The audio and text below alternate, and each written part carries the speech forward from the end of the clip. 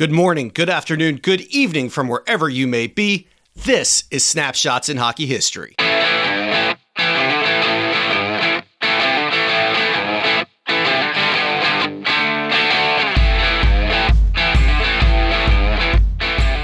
welcome to a new episode of Snapshots in Hockey History, where we relive the hockey highlight reel. My name is Brett Small. Just to go ahead and get the business out of the way first, Snapshots in Hockey History is a listener-supported podcast brought to you free of charge every single Monday and Thursday at 8 a.m. I will never ask you for a dollar out of your pocket for this podcast. But if you like what you hear, you want to do something nice, please share on social media, tell a friend, or of course, leave us a 5-star review on iTunes or Facebook. And of course, don't forget to follow us on Facebook at Snapshots in Hockey History and on Twitter at SnapshotsIn. Well, I hope all of our U.S. listeners had a happy Thanksgiving. I know I did. I apologize there was no show last week in addition to it being Thanksgiving. I know everyone's tired of hearing about this, but I finally got my move through. I finally was able to move. Literally, we moved 10 minutes down the road, and I felt like we were moving to a different country because we had to pack everything up, and we had to move into the new house, and now we've got to unpack everything and get it set up for ourselves. I think moving might be my least favorite thing. So in addition to it being Thanksgiving last week and me actually moving, I just thought it would be a good time, hey, we'll take a week off. That's something I don't want to get in the habit of doing. I want to go ahead and try to keep a regular schedule and every Monday and Thursday at 8 a.m. have something to you guys. I think it's real important to keep the content flowing. So I apologize that we didn't have a show, but from here on out, going through, we should. And we've got a great show this week. Rob DiMaio stopped by to go ahead and chat with us about the first year of the Tampa Bay Lightning. And oh my God, he had some great stories. For those newer fans who might not be all that familiar with the history of the Tampa Bay Lightning, it's quite a story. And it's definitely something that I think back in the day would have made a great 80s comedy. And I actually talk about that with Rob. And before we get to the interview, I'll go ahead and give you some more background on that. But I got to give a special shout out to Tim Taylor, our guest in our last episode. Tim actually introduced me to Rob and Barrett Jackman, and he was so helpful. He literally said, who do you want to talk to? I'll see who I can reach out with. And I knew Tim was involved with the St. Louis Blues. And I saw that Rob DiMaio was involved in the organization and Barrett Jackman. I said, I want to talk to these two guys. And literally I had a text message the next day from Tim. He said, hey, here's Barrett's number. Give him a text. And then Rob DiMaio got back a few days later and said, hey, I heard you want to talk to me. And Tim didn't have to do any of that. But it just goes to show you what kind of guy he is. And he's just a normal, everyday guy, just like the rest of us. And he had a fun time doing the interview. And he said, sure, I'll try to introduce you to a few guys. And it was great. And as you guys heard, this is the last of that 3. I did one with Tim, which we released last week. I did one with Barrett a few weeks ago. I think it was episode 3 or 4, which you can go back and listen to those in our archives as well. So thank you to the entire St. Louis Blues organization. I hope things kind of turn around out there. I saw that they just named Craig Berube as the new coach this past week. I don't know if he's the answer. I hope that he helps. I don't know if Berube's really a long-term coach for them, but we will see. We will see. But thank you to Tim. And also, hey, thanks for Rob for coming on the show. Rob was great. Rob was funny. I called him and he picked up around 8 o'clock at night. I said, hey, Rob, you still willing to do this? He said, yeah. I said, okay, do you have this amount of time? And he was like, well, wait a second. How long is this going to take? And we started talking, and next thing you know, we talked for about an hour, and he was so cool and nice and didn't have to take time out of his evening to talk with me and reminisce about his days with the Tampa Bay Lightning, but he did.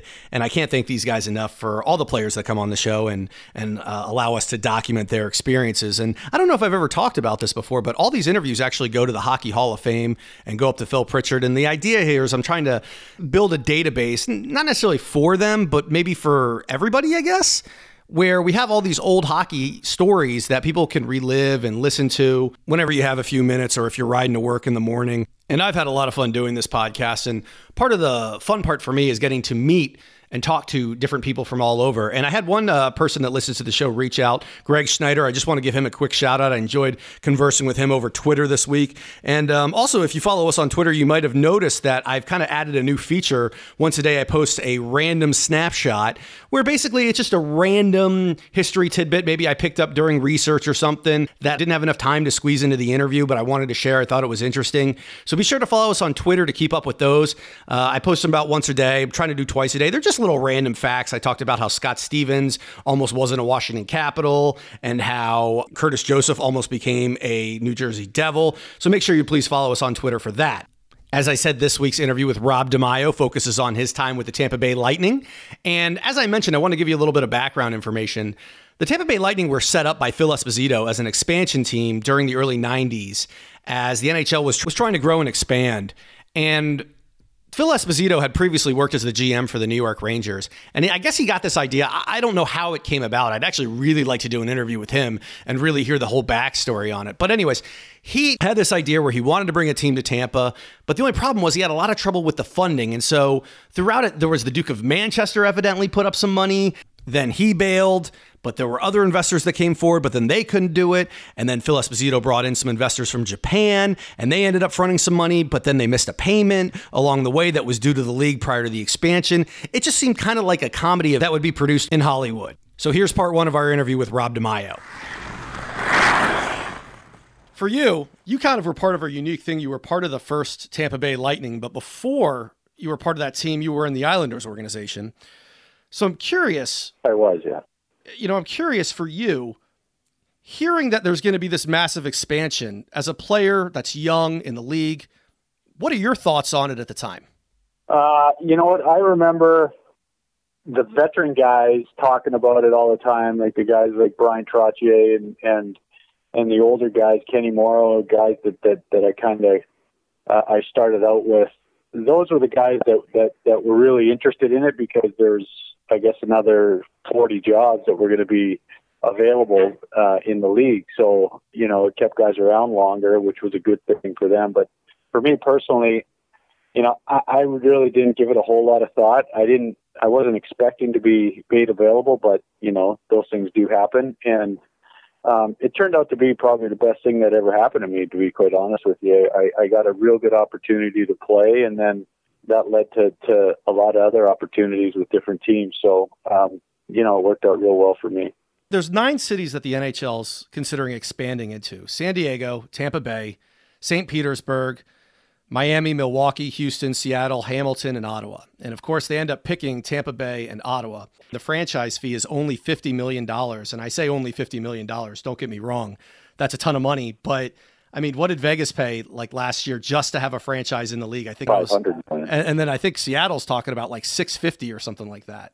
It just shows you how much the game has grown, and credit some of those untraditional markets for that. I mean, they've like Tampa. I mean, they've had great success. They have great support there, and it's just upped the values of the franchises all over the league. The game is what it is today, and I guess you have to thank Gary Bettman for his vision on where he saw the game going.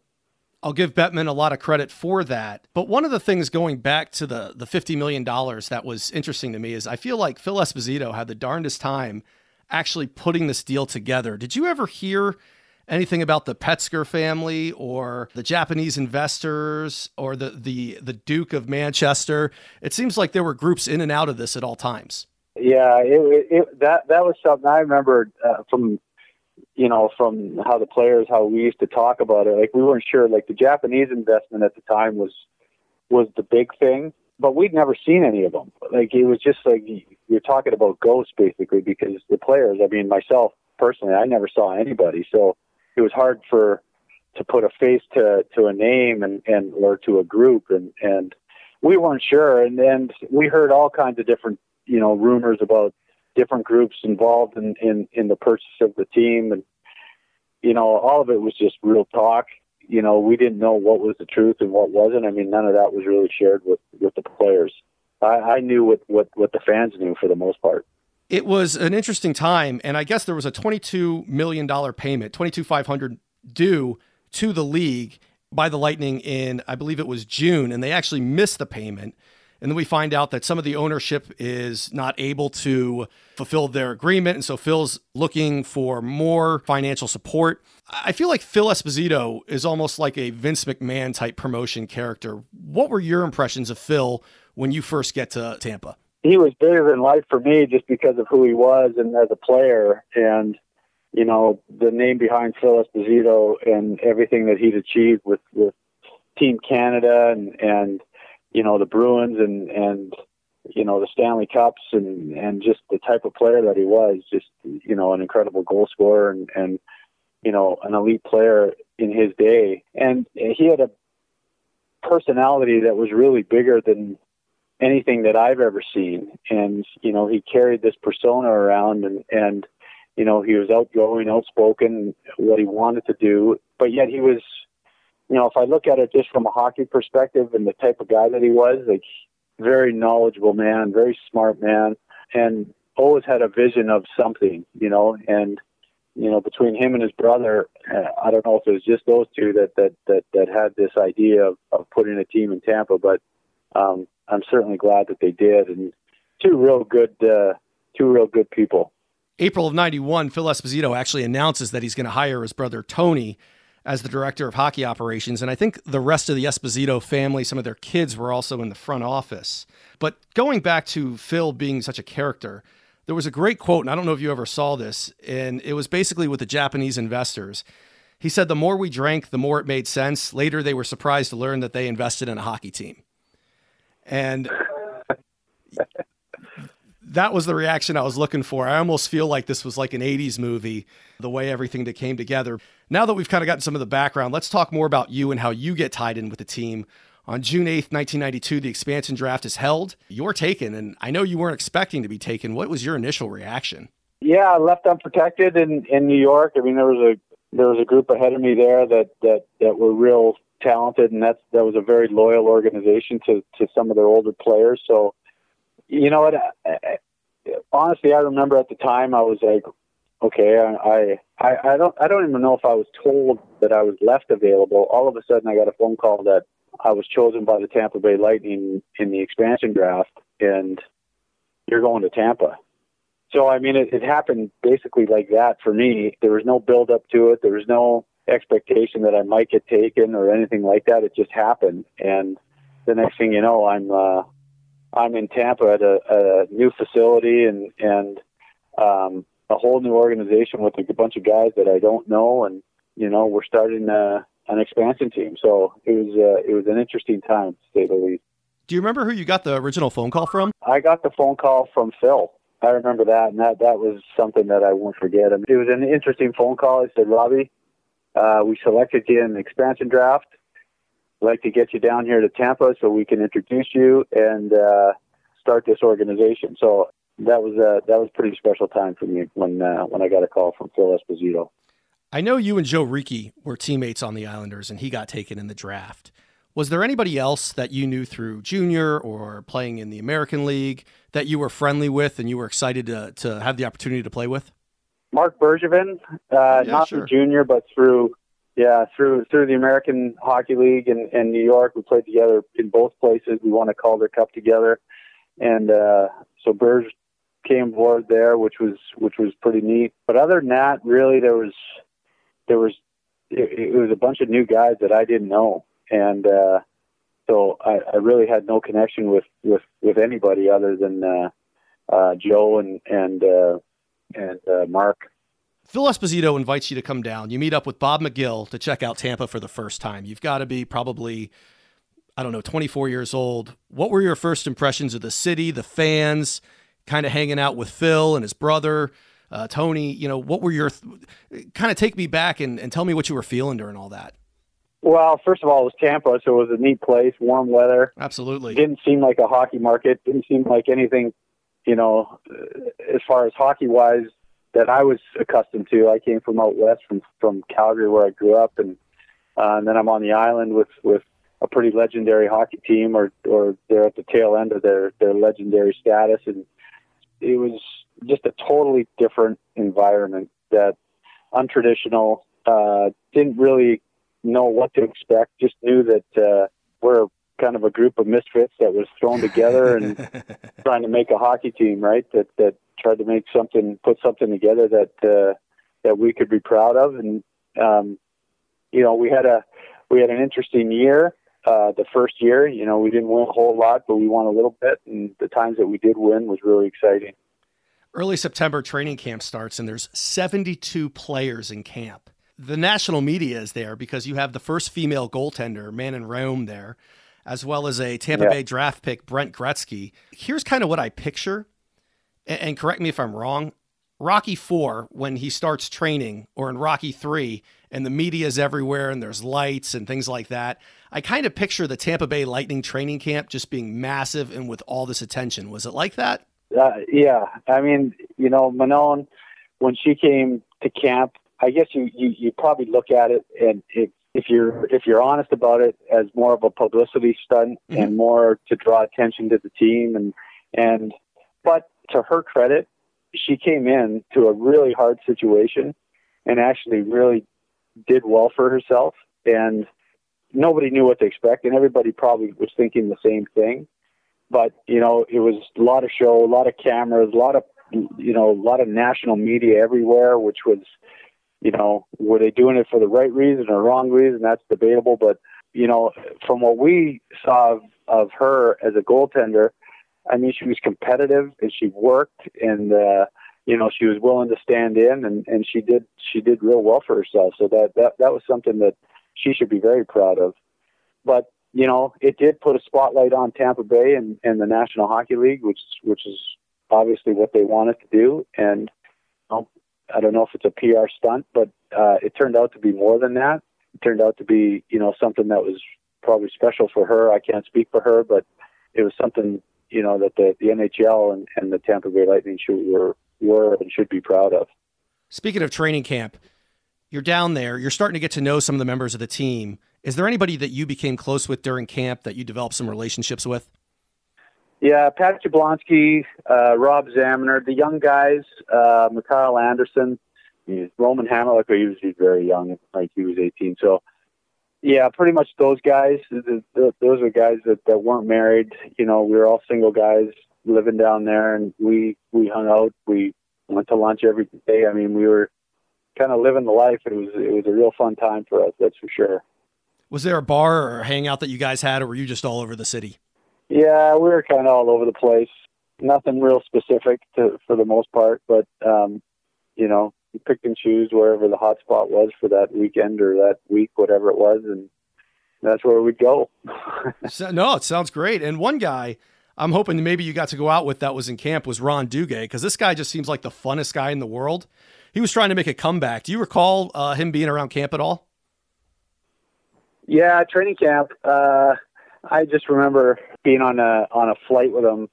I don't know if it was a charter flight or commercial flight or whatever it was, or we were on a bus, and it was one of the two. Or I think it was on the bus. I think we were going for an exhibition game, and Ron sat at the very back, and basically, he'd sit at the back, and it was just like a crowd formed all around him and all the seats, and stand and listen to him telling stories. I mean, some of the stuff that man's experienced in his life, in his professional hockey life, is legendary. And so I think everybody was, from the veteran guys to the young guys, were all in awe of him.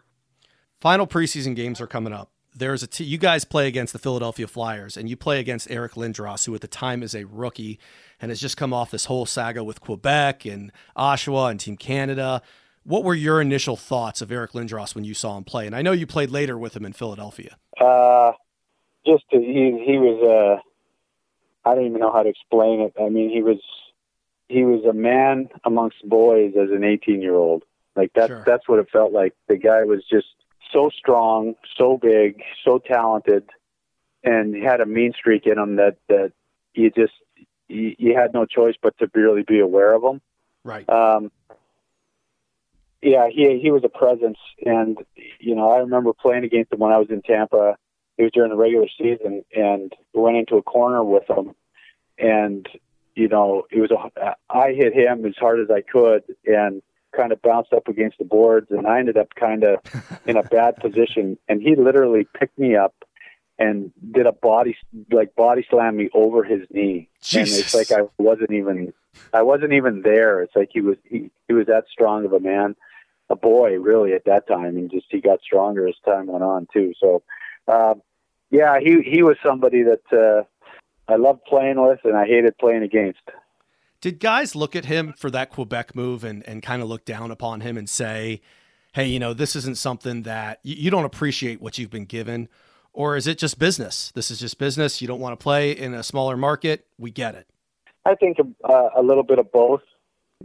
I think he just upended the apple cart, basically. Like he threw everything, as a player, do what you're told to do, go where you go, where you're drafted, blah, blah, blah, and all that stuff.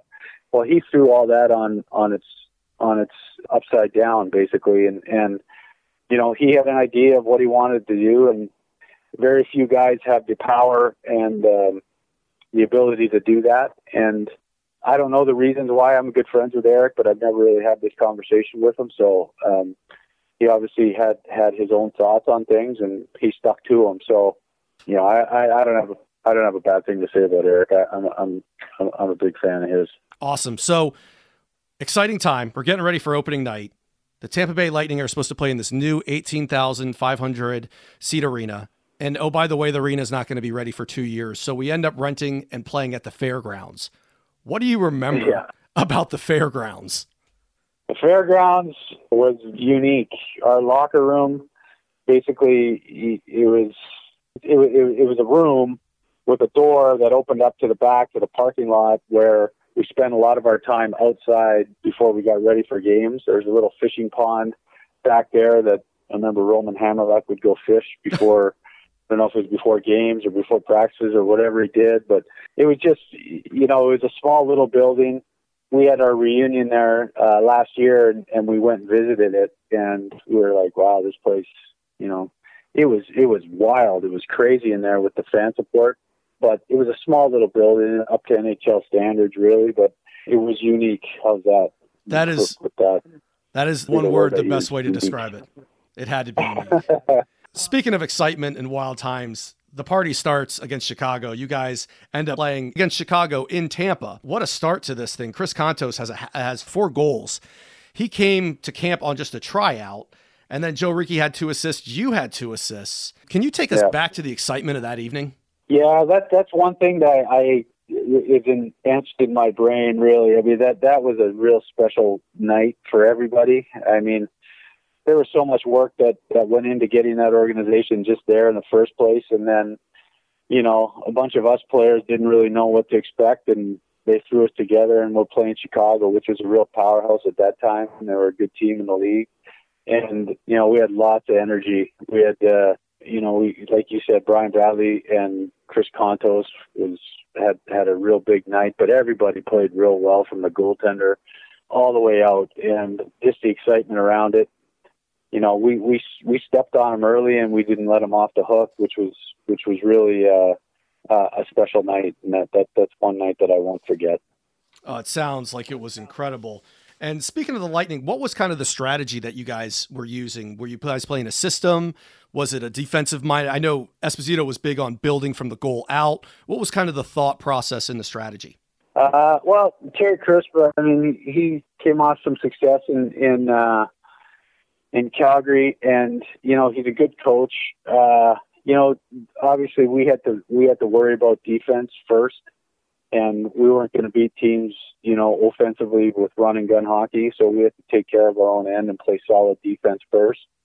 And so those were the things that he certainly stressed. I mean, we had some guys that were talented offensive players, kind of, that maybe didn't get the opportunity in other places, but were talented guys. And then we had a lot of role players, a lot of high energy guys, a lot of guys that played a role on different teams, whether it's physical or, defensive roles or penalty killers or whatever it was. So we had a pretty decent mix of veteran guys, young guys, and we just went out and played. We didn't worry about it. We knew that we were going to take our lumps somewhere along the line, but that first game especially, we wanted to put a good foot forward and play with that kind of energy. But you can't sustain that type of energy for whatever it was, 72 games, I believe it was at the time. That would have been hard to do. But for that first game, boy, we were all flying. I think my favorite, though, was when Chris Kontos scored his hat trick. A fan threw the hat on the ice, and I don't know if you heard this, but security actually went to escort that fan out. They weren't familiar with the tradition of the hat trick. Yeah. I remember that.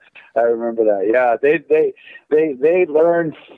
Well, I don't know. I wouldn't say quickly, but all the nuances of what most fans just do, they had no idea. Either unless you're one of the Canadians fans that were down on, during the wintertime, for the most part, the local Floridians didn't have a clue about hockey. I just loved that. And you talk about taking your lumps, but the lumps did not start for quite a while. This first part of the season was exciting. You guys play the St. Louis Blues. You have your first goal as a member of the Lightning, which was a beaut. Do you remember that one? You know what? I don't remember it. I'll be honest with you. You know I don't what? remember the goal. It was a highlight reel goal. It was beautiful. It should be shown on TV every day, and we'll just leave it at that. Okay, perfect. So the excitement keeps rolling, though, and you guys go to Chicago and play in Chicago, and you have a hell of a game. You're on a point streak at this point. The game ends up being a 4-4 tie. You end up fighting Dirk Graham, and Basil McRae ends up fighting Stu Grimson, and Basil goes down and breaks his leg, and you end up getting a concussion. I mean, a couple things about this. For one, the concussion. I mean, when did you even realize you had a concussion? It doesn't sound like you really sat out. Yeah, I don't know. Even if you know what? Yeah, I don't know if I had a concussion. I don't know if it was even diagnosed as a concussion at that point. It's just, yeah, I don't think I got that in the fight. It was from a hit, I believe, that I took in the game. I don't know where it was in the game, but I remember it. And yeah, I don't remember if it was diagnosed as a concussion or not. You're going back to you're challenging me here. I must have had a concussion because I don't remember. Hey man, it's all good. You're not supposed to remember everything. I just kind of wanted to more focus on the fight with Dirk Graham. Like I saw that name and was like, oh my God, Blackhawks legend. Like, and he's probably towards the end of his career. And here you're a young guy coming up. Yeah, it wasn't if I recall, it wasn't. I remember the fight. It wasn't much of a fight. I mean, I'd fought some tough guys previous years, and Dirk's more my size, but real tough guy, like real, savvy fighter and hits pretty hard. So I remember taking a shot from him. I remember that. And, I think it was a fairly even fight at the end. And, but one of those ones that, hey, yeah, Dirk Graham, like I got to put that on my resume. That was pretty cool. And I still see Dirk around every once in a while with on the scouting circuit. So I see him quite a bit. I know in the interview, Rob talked about Brent Gretzky, and he's not a guy that you hear too much about. I mean, he was a third-round pick, I believe, 49th overall by the Tampa Bay Lightning in the early 90s, and he only played a handful of games for Tampa. I remember him getting recalled during, I think, the 93-94 season, so after the inaugural year when the Kings were coming to town, and it was promoted as a Wayne versus Brent Gretzky game, and they tried to get the media all hyped into it, and it just goes back to something that we talked about in the interview about Phil Esposito. I'll give Phil Esposito a ton of credit. I never really saw him play hockey, but I did see him promote hockey, and he was a hell of a promoter. He does remind me of Vince McMahon. He knows how to get people excited, and he knows how to entertain people. And he really has done it all. I mean, other than Mario Lemieux, I can't think of a guy who played in the NHL, owned a team, and now he's doing commentary. He's literally done everything possible to do in hockey. Anyways, thanks for tuning in. Please don't forget to join us on Thursday at 8 a.m. for part 2 of our interview with Rob DiMaio, where we talk about the rest of the Tampa Bay Lightning's inaugural season. We'll catch you on the flip side. Talk to you then.